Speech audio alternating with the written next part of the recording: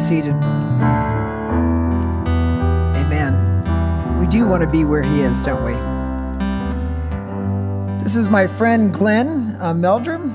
He's been our speaker along with his wife this weekend at our Pure Life conference, and so we asked if he'd be willing to stay this morning, and he graciously agreed to do that. Glenn was saved, I think, probably before I was born. He's an old man. Oh, my. But he's a seasoned pastor. No, all right, okay, there you go. And we've enjoyed having him with us here this weekend. So, Glenn, let me pray for you, and then you share with us, all right? God, thank you for Glenn. Thank you for his heart. Thank you for his testimony. Thank you for saving him from a life of sin and placing him out of darkness and into light. Thank you for the work that he's done in Detroit and now around our country. And thank you for his wife, who's been faithful to come alongside of him and also be a testimony for your goodness as she ministers as well. And so I pray now that you would bless Glenn with what we need to hear as part of this service this morning. In Jesus' name, amen. Thank you, Pastor. Thank you, Jesus. Hey, that works better. Well, good morning. I'm not going to take the time to go in my testimony. I just would really like just to get into the Word and to look at that. Turn with me to Philippians chapter 3. And we'll be reading from that in a few minutes, so just keep it open in your lap. I just want to begin with some foundational thought and lay some ideas out here.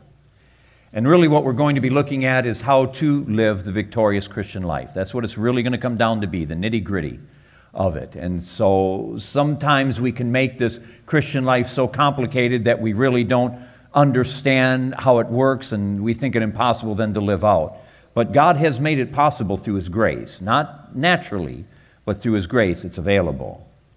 And I want to look at Paul, and so that's really what we're going to do, is we're going to look at Paul, and we're going to see what made Paul Paul, why Paul was the man of God that he was, and why God used him in such a way. And I think this is very important. But we have to begin at the beginning. What made Paul the man that he was began at his salvation. And so here's this man, a religious man, a very religious man, and a man that is thinking he's doing God's service by persecuting the church. And so he gets a written document from the Sanhedrin Council in Jerusalem giving him permission to persecute the church in Damascus. So he's on his way there. And he's probably boasting in himself over how the Christians know he's coming, and he is just filled with this happiness that they're trembling at that thought. I'm coming after him. They know I'm coming after him. And he thought he was doing God's service. He thought he was doing God's will. And then in the goodness and kindness of God, God went and did something that disturbed him. And many times people, preachers, teachers can refer to God as a gentleman. I do not believe God is a gentleman. And I believe that's a very incorrect representation of Him. So a gentleman does not take somebody, knock him to the ground, terrify him, and blind him. God's not out to be a gentleman. He's out to be a Savior. And so that's what he was going to do. That's what he was doing. That's what he did in the life of Paul. He shook that man to the very core of his being. This man was so terrified, being in the sin that he had lived in, that it says he fasted for 3 days from food and water. And it was at the end of that time that the Lord sent a man to pray for him, and that's when salvation came into this man's soul, and he was revolutionized from the inside out. Then it begins to tell us what happens, because his conversion account is in Acts chapter 9, and then it begins to tell us what happened. And so what is going on here is that this newborn babe in Christ begins to tell other people about Jesus, the Messiah, the one who had just blinded him, terrified him, and forgiven him. And he becomes so effective in sharing the gospel that the people he was going to Damascus to meet, to help persecute the church, they now were hunting him down. And so he had to flee in secret. He had to be let down in a basket over the wall of the city so he could flee. That was the newborn babe in Jesus. A man just saved. You know what we can do? We can go and say, well, he was a new convert and he was just excited, but, well, he'll grow out of that. And really what we mean by that is says he'll eventually grow as dead as the rest of us are. But that's not what happened to Paul.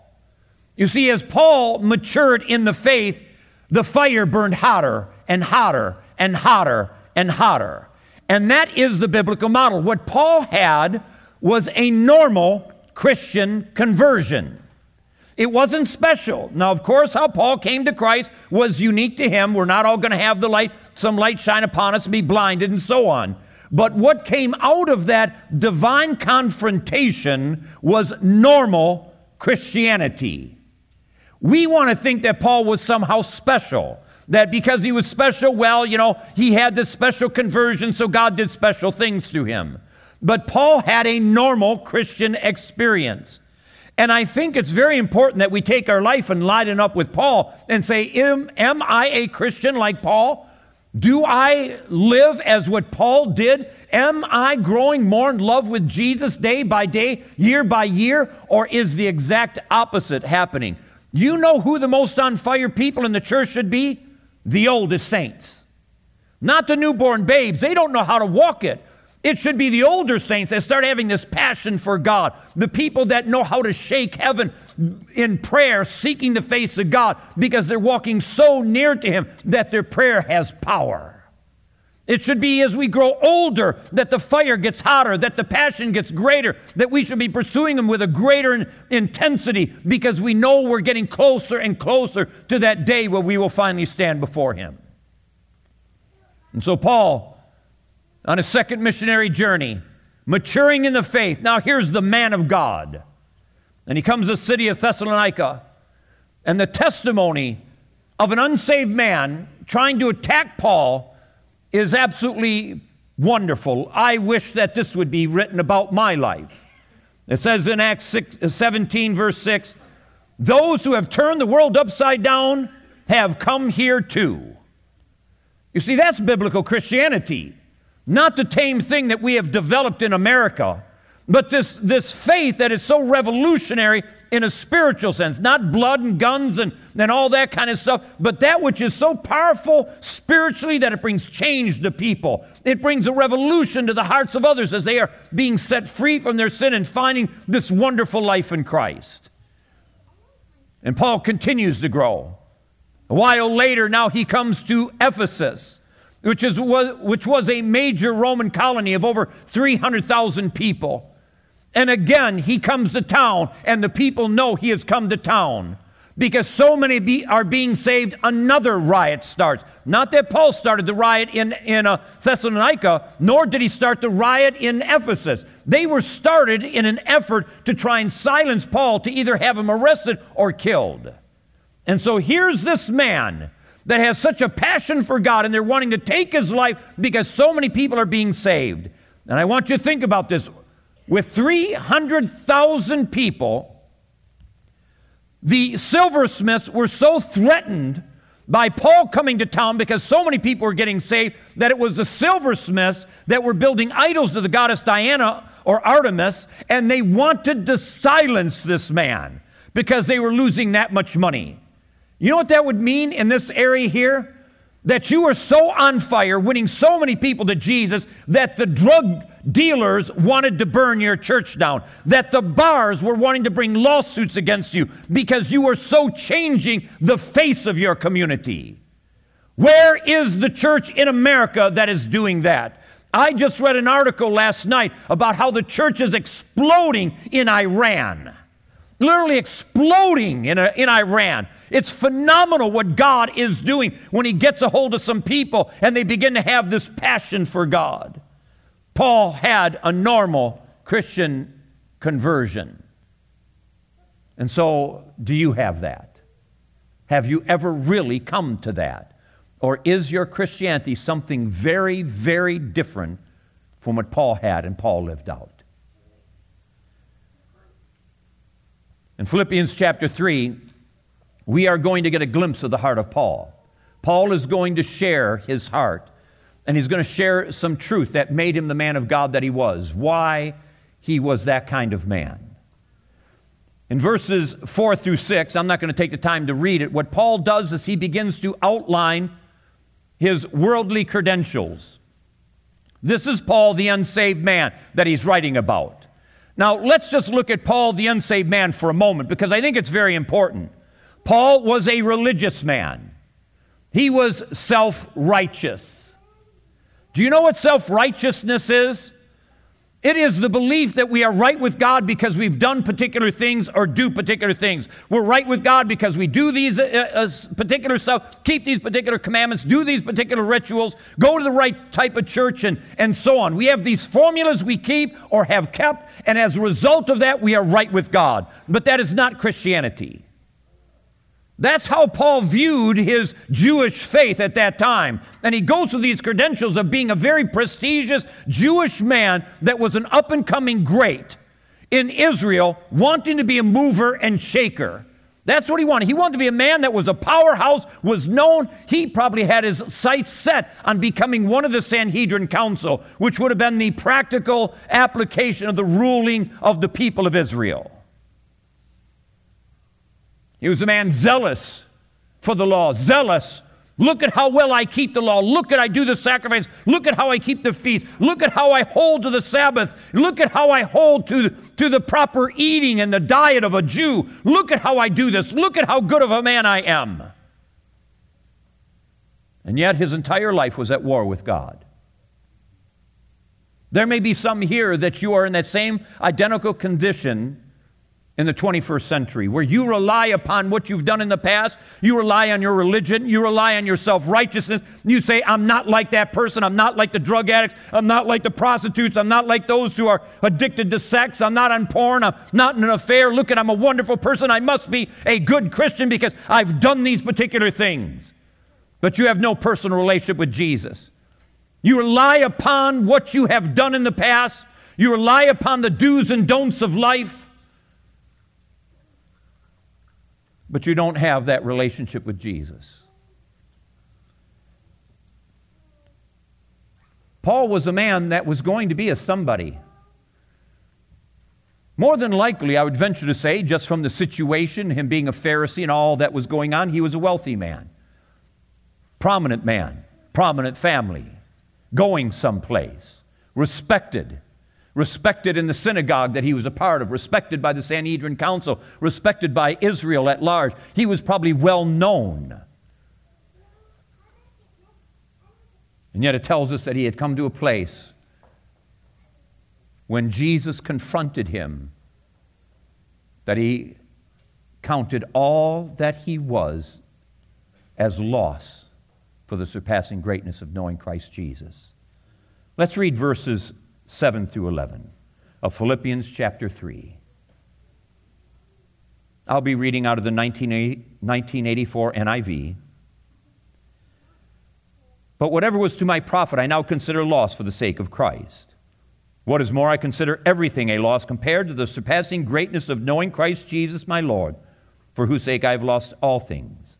I consider them rubbish that I may gain Christ and be found in him, not having a righteousness not having a righteousness of my own that comes from the law, but that which is through faith in Christ, the righteousness that comes from God and is by faith.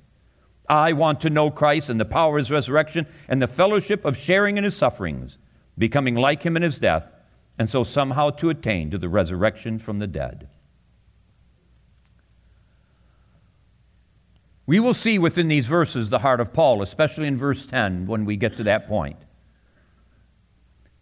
Many years ago, there was a worship song that was released. And I remember the first time I heard this worship song, I broke down weeping. And I'm going to read to you one of the stanzas from it. It says, all I once held dear, built my life upon, all this world reveres and wars to own. All I once thought gain, I have counted loss, spent and worthless now compared to this. Knowing you, Jesus, knowing you. Well, the entire song comes out of this portion of Scripture that we just read. You want to know what brought me to tears? That little phrase, and wars to own. It's not something that Paul exactly said, but it's very much alluded to with what Paul is talking about here. I remember what I was as a young man strung out on drugs. I was a hippie during the hippie movement. I lived to party. That's all I wanted. I had no ambition in my life other than to live high 24 hours a day, 7 days a week, and do it till my last breath. That's all I wanted in life. I had no desire for Jesus. I was raised Catholic and despised everything about what I was raised in and the whole thing. My dad was a cop. I purposely became a criminal. I went in the total opposite direction. It was not a godly home that I was raised in. It was an ungodly home. Marriage and divorce and marriage again, divorce again, marriage again. Terrible home to grow up in. I wanted to be loved and accepted, and I went in the drug culture to find it because I didn't know any other place to find it. But it wasn't there. It was all a lie and an illusion, but yet, nonetheless, you numb your mind and you think everything's great because you just can't even think straight. And then when I wasn't looking for him, he broke in my world. What I was doing in my life was what Paul was doing in his life. He was fighting and clawing and warring and striving. He wanted happiness. He wanted joy. He wanted acceptance. He wanted love. And he's trying to get these things, and he's seeking after them and hoping that somehow he can do it. In his life, he was thinking that I'll be happy. I will be... When I'm a somebody in Israel, when I have power and I'm positioned and maybe I'm on the San Diego Council, then I will have everything I'm looking for. Now, I do not doubt in the least you know what fog is, right? All right? You know the strange thing about fog? You can really see it, right? I mean, it's right there. I have been in fogs that are so heavy that it's like you could reach out and just grab it. You couldn't even see your hand. It's that thick in front of you. Next time you see a fog, I want you to try something. Try and just reach out and grab some. What are you going to get? What's going to be in your hand? Nothing. You see, that's what the devil and that's what the world offers us, an illusion. Put something before our eyes saying you'll be happy when, if you have more money, if you have more this, if you do this, if you become this kind of person, whatever, all these lies and illusions that are put before us. It's even self-righteousness, that I will be happy when I'm a self-righteous person, and you may not say it like that. You may just call yourself a religious person, but I'll be happy when, and you go to seek this thing, and just when your hand is ready to land upon that thing, you find there's nothing there. And then there's another illusion, another fog, and you seek after that until your hand is just ready to grasp it, and nothing is there. And again you seek after these things, and with each fighting and warring and clawing and striving to get what you think is going to matter, you end up more and more empty and hurting because all the things you've chased after cannot satisfy. And you know what? This is what defines every unsaved person out there in this world to a lesser, greater degree. That's what I was in the world, in the drug culture. That's what businessmen are in their million-dollar homes and all the wealth that they got and their exotic cars. They are hurting just as much. And that's what can go on within the church among those who claim to be Christian, that they are still warring and fighting and clawing and trying to get somewhere, thinking that when they get a particular possession or place or situation, they will be happy. But they are deceived just like the world is, because this world can't give us what we think it can give us. Trying to catch a fog. Trying to think that those things are going to satisfy. That all we need is a wife or a husband. All we need is children. Finally, if I have children, I'll be happy. Finally, if I have this situation, a bigger house, that's what I need. If I wasn't struggling so much to pay the bills, then I would be happy.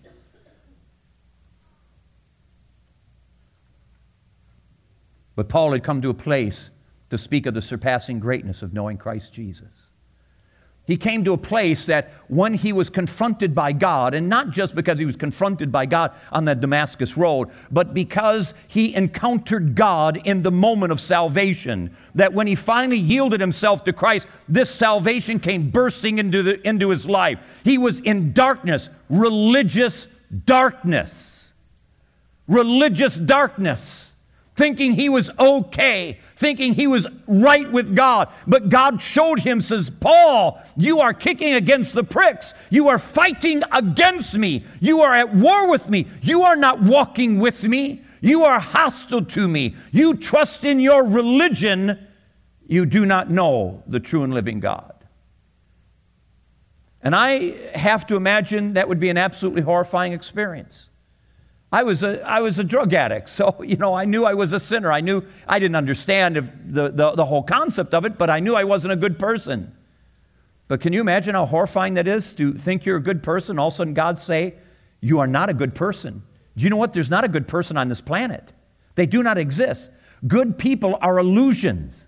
They're things that we try to reach for, and we say, wow, I'm a good person because I don't do this and I don't do that and so on. But goodness is not defined by what other people do or don't do. Goodness is defined by the nature and character of God. Put yourself up to God and you are absolutely filthy rags. But we really don't want to look at that because we want to think we're good people. I'm okay. I've gone through all the rituals. I've done all this stuff. Look at what I do. Look at who I am. And for Paul to come to the reality of who he really was on the inside had to be absolutely devastating. That's why he fasted 3 days from food and water, because he was torn to pieces. He saw what he really was. You go to the book of Revelation in chapter 2 and 3, God writes a letter to 7 different churches, a personal letter. Would you want God to write you a letter? Would you want him to write you a letter? What would be in that letter? Because he knows you. He knows each of us. You know some of the terrifying words that are in some of those letters that the Lord wrote to those churches? Such as in Ephesus, saying, oh, you do all this stuff. You do all these great things. Look at how wonderful you are. And then he makes this statement, but I hold this against you. I hold this against you. You have forsaken your first love, and that word forsaken there is a word that is used for divorce. You've known me, but you have forsaken me. You've gone back to your worldly ambitions, the fighting, the clawing, the striving, the wanting. You have made that what you think life is all about, and you have left me behind. You have religious motions and actions, but you don't have the relationship. There's a principle in Scripture, it goes from cover to cover, that we cannot take hold of God without an intense longing for him. Let me ask a serious question here. How did the church in America ever come to the place to think that lukewarm Christianity was acceptable with God? How did we ever get there? How did we ever get there that we think a half-hearted devotion to him is enough? How did we ever get to the place that we could think that we're Christian when we're prayerless, when we have no relationship with God? But I prayed the prayer. I'm not a bad person. I don't do this and that and everything else. I'm okay. But there's no relationship. There's no aspect of intimate fellowship with the living God. It's easy to call ourselves Christian. It's a whole nother thing to live in fellowship with God. And so Paul spoke of the surpassing greatness of knowing Christ Jesus. He looked at the world, he looked at his prosperity, he looked at all that he gained, and he said it's nothing, it's dung. And he spoke of the surpassing greatness, that knowing Christ is greater than any possession, anything, any person. Have you come to that place in your life in reality, not in speaking it as a cliche, but in reality, that you have come to the place say, God is worth it all. Man, I'll sell everything in a second. I'll sell everything in a second. He counted the world as dung. I like how the King James Version translates that word, dung, instead of rubbish. I'm an evangelist. I've traveled for the last 23 years across the country, and we have gone along the southern route of the country along Highway 10. And if you've gone out that way, you start getting into Texas, you can be driving along, and all of a sudden this aroma starts filling your vehicle. Okay? You just start, it's like strong, and you're going, you look at your spouse going, okay, what'd you do, And, but it gets stronger, and then all of a sudden you see this ocean of black and white. Okay? Acre upon acre upon acre of cows. And the aroma is intense, okay? You smell dung. That's what the world is. That's what the world smells like. When we are of the world, the smell of the world is upon us. It defines us. I was speaking at a Christian-based drug and alcohol rehab in Texas, and there was a guy there that was a cowboy at one of these really large feedlots. And I just asked him, how do you deal with it, the smell? And he says, you just get used to it. But just imagine this. Here's this cowboy, did his day's work, and he needs something from Walmart's. And so he goes into Walmart's, and there's this like haze, this brown haze around him. And everywhere he goes, this aroma is just following him. You know, it's on his boots, it's into his pants, it's all over. And, you know, he could go and take some cologne and spray it all over him, and now you just have this sweet, nasty smell. I mean, it's terrible. Everybody else can smell it but him. Isn't that interesting, how we can have this stench in us because we're not walking near Jesus. The world is defining our lives. We're having the smell of hell upon us, and we think we're okay, and everybody ends up seeing it. What's your marriage like? Is your marriage an aroma of heaven or an aroma of hell? What do your children smell spiritually from you? Do you hear what I just said? That's serious stuff, because there's a lot of marriages here that are nightmares. There's a lot of marriages that are in shambles. Why is a marriage bad? Or let me put it in this way. What do we call it so often when a marriage is bad, a home is in disarray? We'll call it a dysfunctional home, right? That's a big idea, the dysfunctional home. What is the biblical model? What is the biblical term for dysfunctional? You know what that is? Sinful. We don't want to say that we have a sinful home and a sinful marriage because there's sin in the life of the husband and sin in the life of the wife, and they're being a nightmare to each other. We have a little dysfunction. No, you don't. You have a nightmare. You have this terrible thing inside of you that is causing you terrible things in your family, and your children is seeing it, and they are appalled at it because they know the truth of it. Everybody else might think that you're just this wonderful Christian, but at home, they know the truth of what you are. They know what you are. Paul had come to the place to count this world as dung, saying, I don't want the stench of hell on me anymore. I don't want the smell of that. I want the aroma of heaven. I want my home to have this beautiful aroma of God being there, of His presence defining it, that my children know what it is for God to be in a home, that my wife knows what it is to have a godly husband that's not looking at filth with his eyes or being a man filled with anger and bad attitudes because he is not truly a saved man, or a woman that is filled with so much bitterness and all this junk inside of her because she's seen what her husband has been, and she allows herself to be corrupted on the inside and endures a nightmare marriage, not allowing Jesus to change her because she's filled with so much remorse and bitterness. He counted the world as rubbish compared to knowing Jesus. And here's the key. This is really serious. We will never, ever, ever count the world as dung until we get a fresh revelation of who Jesus really is. We have to have a fresh revelation. We have to see this Jesus, the biblical Jesus, see the wonder of who He is, be in awe of this God, that He would break into our world to bring us to salvation, that we have to be a people that begin to fall in love with Him, and we see Him worth giving up everything that we may obtain Him, that we may know Him. And this becomes something that is a passion then, that we want marriages that are pleasing to God because we want to be pleasing to God ourselves. We don't want our marriage to be distasteful and contrary to who Christ is, so we want everything about our marriage to be dealt with in a godly way. And you know what that means? That you stop pointing the finger at your spouse. You stop saying, God, we'll have a good marriage when my husband finally stops acting like that. We'll have a good marriage when she finally begins to submit.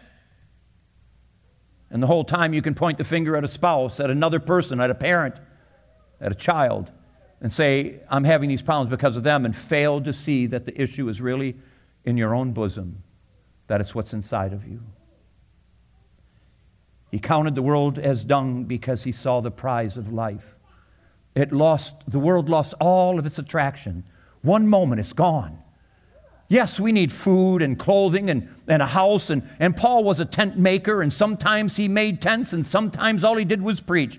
But it wasn't about money. It wasn't about possessions. It was about knowing this God and taking the wonder of who this God is to a hurting, dying world. Letting those who are rushing to hell, to a real and literal hell, know them that there's an answer, that there's a way of escape. And this is what burned inside of him. He said he wanted to know Christ. How do we know Christ? Let me make this real simple. We know Christ by having a burning passion for him, by wanting to know him. The man or woman that has a passion to know Jesus will know Jesus. And the man or woman that doesn't, won't.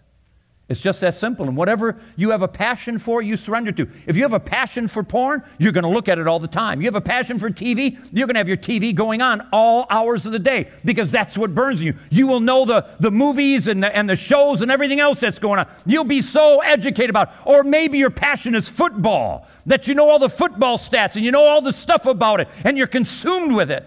Maybe it's money or whatever it might be, but those are the things that burn inside of you, and that's what you surrender to because that's what defines you. But when Jesus is what burns inside of us, a passion to know him is what really defines us, then everything of our life is conformed to this. Our pursuit of God becomes everything to us. Our being pleasing to him is burning inside of us.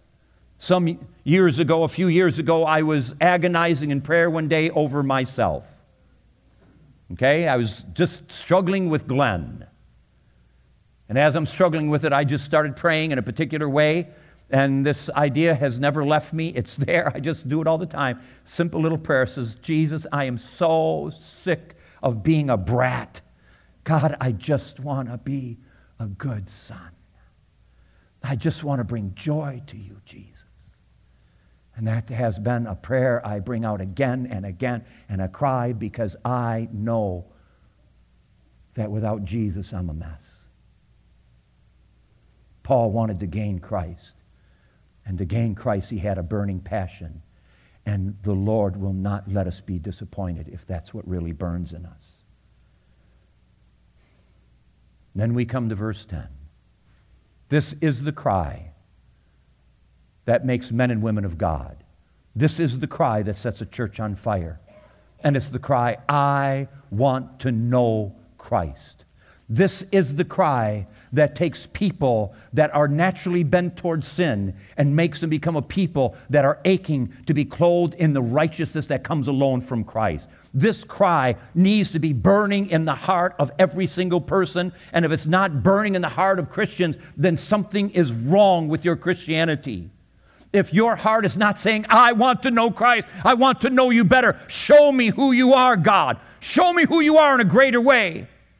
That's what Paul prayed for the Ephesian church in chapter 1, verse 17. He said, I pray that God would give you the spirit of wisdom and revelation so that you may know him better.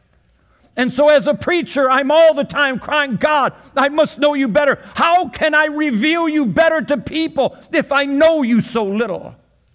I must know him more to be able to give more of him to others, to reveal him in a more faithful and Christ-like way. Just show the world this Jesus because I'm striving to live out what it means to be a true follower of Jesus.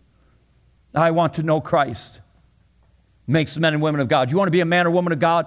This is where it happens. This is how it happens. This is what will take you to your knees and make you a man or woman of God because you're seeking hard after God, because you're wanting to know him. If you have no prayer life, I question whether you are really a true follower of Jesus or not.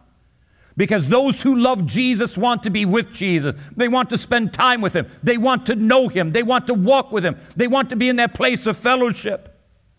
And if you do not have that desire to be with him, if everything else is about business and life and all the busy things that we can do, then we have missed something very important. Corrie ten Boom, some of you might know that name. She was martyred. Well, she wasn't martyred, but her family was martyred for the cause of Christ during World War II. And she went and made a powerful little statement. She says, beware of the barrenness of a busy life. You can get yourself so busy that you walk away from Jesus in the midst of the busyness, still being religious, because you have no fellowship with him. You do not know him. You do not know him. Is the cry in your heart to know Christ? It's not the intellectual knowledge about God that quenches man's ancient heart thirst, but it's the very person and presence of God. That's the only one that can quench this thirst that's inside of us, this hunger that's there, this desire for God. Some of you may be familiar with the name David Brainerd. Brilliant young man. Brilliant young man. He was part of the First Great Awakening that, if we follow history, began with Jonathan Edwards. David Brainerd was friends with Jonathan Edwards. He was going to marry Jonathan Edwards' daughter. Brainerd was offered the most prestigious church in the colonies at that time, which was in Boston, and he turned it down to do something that was unpopular, to become a missionary to the Indians in the Delaware Valley. He'd go out there, and the testimonies that's in his diary of what's left of it is of this man that would get outside of a village of Indians, and the sun would be coming up, the snow would be 2 feet deep, and he began to cry out, God, save him, oh God. And by the time he was done praying, the snow would be melted around him, and the sun would be setting. The accounts we do have of revival from this man is tremendous, where there are some accounts where the Indians would grab him to pull him off his horse, not to harm him, but begging him to preach to them the truth of Jesus. And as he preached to them, they'd begin to go and disperse in the woods as they're weeping and wailing in agony over their sin, a revelation of the reality of their rebellion against God. And then all of a sudden you'd hear the screaming and shouting as forgiveness broke in, and they felt that weight come off them and forgiveness come flooding into their life when they enter into fellowship with the living God. He wrote in his diary this powerful little statement. This is the heart of David Brainerd. This is the heart of Paul. He said, when I enjoy God, I feel my desires of him the more ravenous, and my thirstings after holiness the more unquenchable. Oh, this pleasing pain, it makes my soul press after God. This is David Brainerd's way of saying, I want to know Christ. This is what made the man of God, David Brainerd. This is what made the man of God, Paul of Tarsus. This is what make men of God and women of God throughout history. When something begins to burn so hot in them and their cry is, I want to know you, it doesn't matter. Possessions don't matter. Jobs don't matter. Nothing else matters. I want to know you. I want to know you. I want everything to be defined by this place of fellowship with you. And when we begin to do that, we begin to taste a little bit of the glories of heaven, because one day when we see him face to face, our life will be fully, completely saturated, immersed, engulfed in fellowship with God. And if you don't want to be with Jesus now, why do you want to go to heaven? Do you understand what I just said there? If you don't want to be with Jesus now, if you have no time for Jesus, why do you want to go to heaven? Because heaven is defined fully, completely, and absolutely by him. And so he's calling us to the place of fellowship. Then he said about the power of his resurrection, living the victorious Christian life. You see, the victory that Jesus has for us comes through that place of fellowship with him. Our cry to know Christ. Victory doesn't come because we have tenacity, we have determination, we have the right stuff, because we cannot cure ourselves from this evil of sin. We don't have the ability to do it. It's only by grace that we are forgiven, and only by grace can we overcome. It is victory through Christ and Christ alone, and there's no other means that it comes, no other way that it can happen. Living in the power of Christ's resurrection is living in the place of fellowship with this God, where we want to know him, where our cry is, I want to know Christ. And when we really want to know that, Jesus, then his resurrection power begin to flow in our life, and we will not be enslaved to sin. We will not be following hard after it. We will find victory. We will find overcoming grace to walk this walk out. If you're living defeated, if your marriage is a nightmare, it's because grace is not working in your life. When grace is working in your life, you are overcoming your sin. You are becoming victorious, or you may be in the midst of a hot battle to overcome, but the end of grace is always the same. It will be victory. It will be victory in the end, because that's what Jesus gives us. That's what he offers any individual that is willing to come to him. Father, we come before you now in the precious name of Jesus. Lord, you know each of us. You know who we are. You know our lives. You know our coming and our going. And we cry that you would search us, oh God. Search us. Search every individual. What a terrible thing, oh God, it would be to stand before you and been in church all of our life and you say, depart from me, I never knew you. And Lord, that is going to be the case of many, many, many people, because they were like Paul before his conversion, religious, but they did not have a relationship with you. God, I'm asking that you'd search people, that you search lives, and that conviction would fall upon those who don't truly know you, and that they would want to run home. That they would want to run home. It doesn't matter what people think. Oh God, help them to lay aside the foolishness of pride, of religious pride, and to run to your feet and say, Jesus, I must have you at all costs. No matter what the price is, I'm willing to give up my reputation. I'm willing to give up everything I own. I'm willing to give up my life even. But I must gain Christ. I must have you. I want to know you, Jesus. Lord, I'm asking that anybody here that is not a true follower of Jesus, whatever the dynamics that brought them to that place, Lord, I'm asking that you'd help them to see it and want to run home to you in the precious and wonderful name of Jesus. Thank you, Jesus. I'm going to do something that may not be the norm for you, but I think it's very important. I'm going to open an altar up. I'm going to open this altar up. This altar is a meeting place with God. That you come to an altar for one reason, not because you feel you have to, but you come to an altar because you say, I must know Christ. I don't know Him. I must know Him. God, I don't know. I hear what that preacher's saying. I have that ache in me. I have that ache, that chasing after fog, and I'm so empty on the inside. God, I want your transformation. I want your forgiveness. I want you to come into my life. I don't care if you've been in church all your life. It's irrelevant, your past. What matters right now, where are you at? Are you in right fellowship with this God? If you were to breathe your last right now, be honest, would you really go to heaven? Don't go by what you've done years ago. Where are you right now? Is your life acceptable and pleasing to God? That He'd be able to say to you right this moment, if you breathe your last right now, that He'd say to you, well done, thou good and faithful servant. Your marriage was pleasing and acceptable to me. You were a man of God. You were a woman of God. You lived it out in your home. Your children saw a godly father, a godly mother. The people you worked with, they saw you a man of God, saw you a woman of God. Or would He say, depart from me. You never knew me. You never knew me. You were religious. You based your life upon your own self-righteousness. You never knew me. Depart from me. The most agonizing words ever to hear throughout eternity will be, depart from me. For that to go through the ears of people forever and ever, depart from me, I never knew you. And the most glorious words that will go through our heart, filling us with joy again and again throughout eternity, is enter into the joy of your Lord, thou good and faithful servant. What will you hear from the lips of Jesus? What will you hear?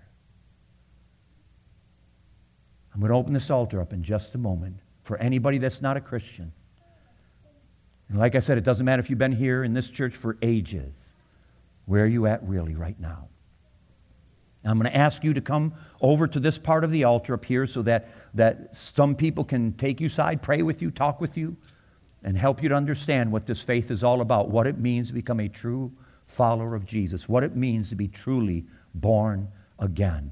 And that is radical. Being born again is radical. I don't have the time to get in that. What Jesus said there is absolutely astounding, and the church has failed to understand this revolution that goes from darkness into light. That's what Christianity, biblical Christianity, is all about. Would everybody please stand? If you are not following Jesus, if you are not right with Him, and you want to get right with Jesus, young or old, I don't care where you've been, and you want to get right with Jesus, I'm going to ask right now that you walk down the aisle and you come over here to my left so somebody can pray with you. Is there anybody here that's not a true follower of Jesus? And your cry is now, I want to know Christ. Please, is there anybody here that you are not right with Jesus and you want His salvation?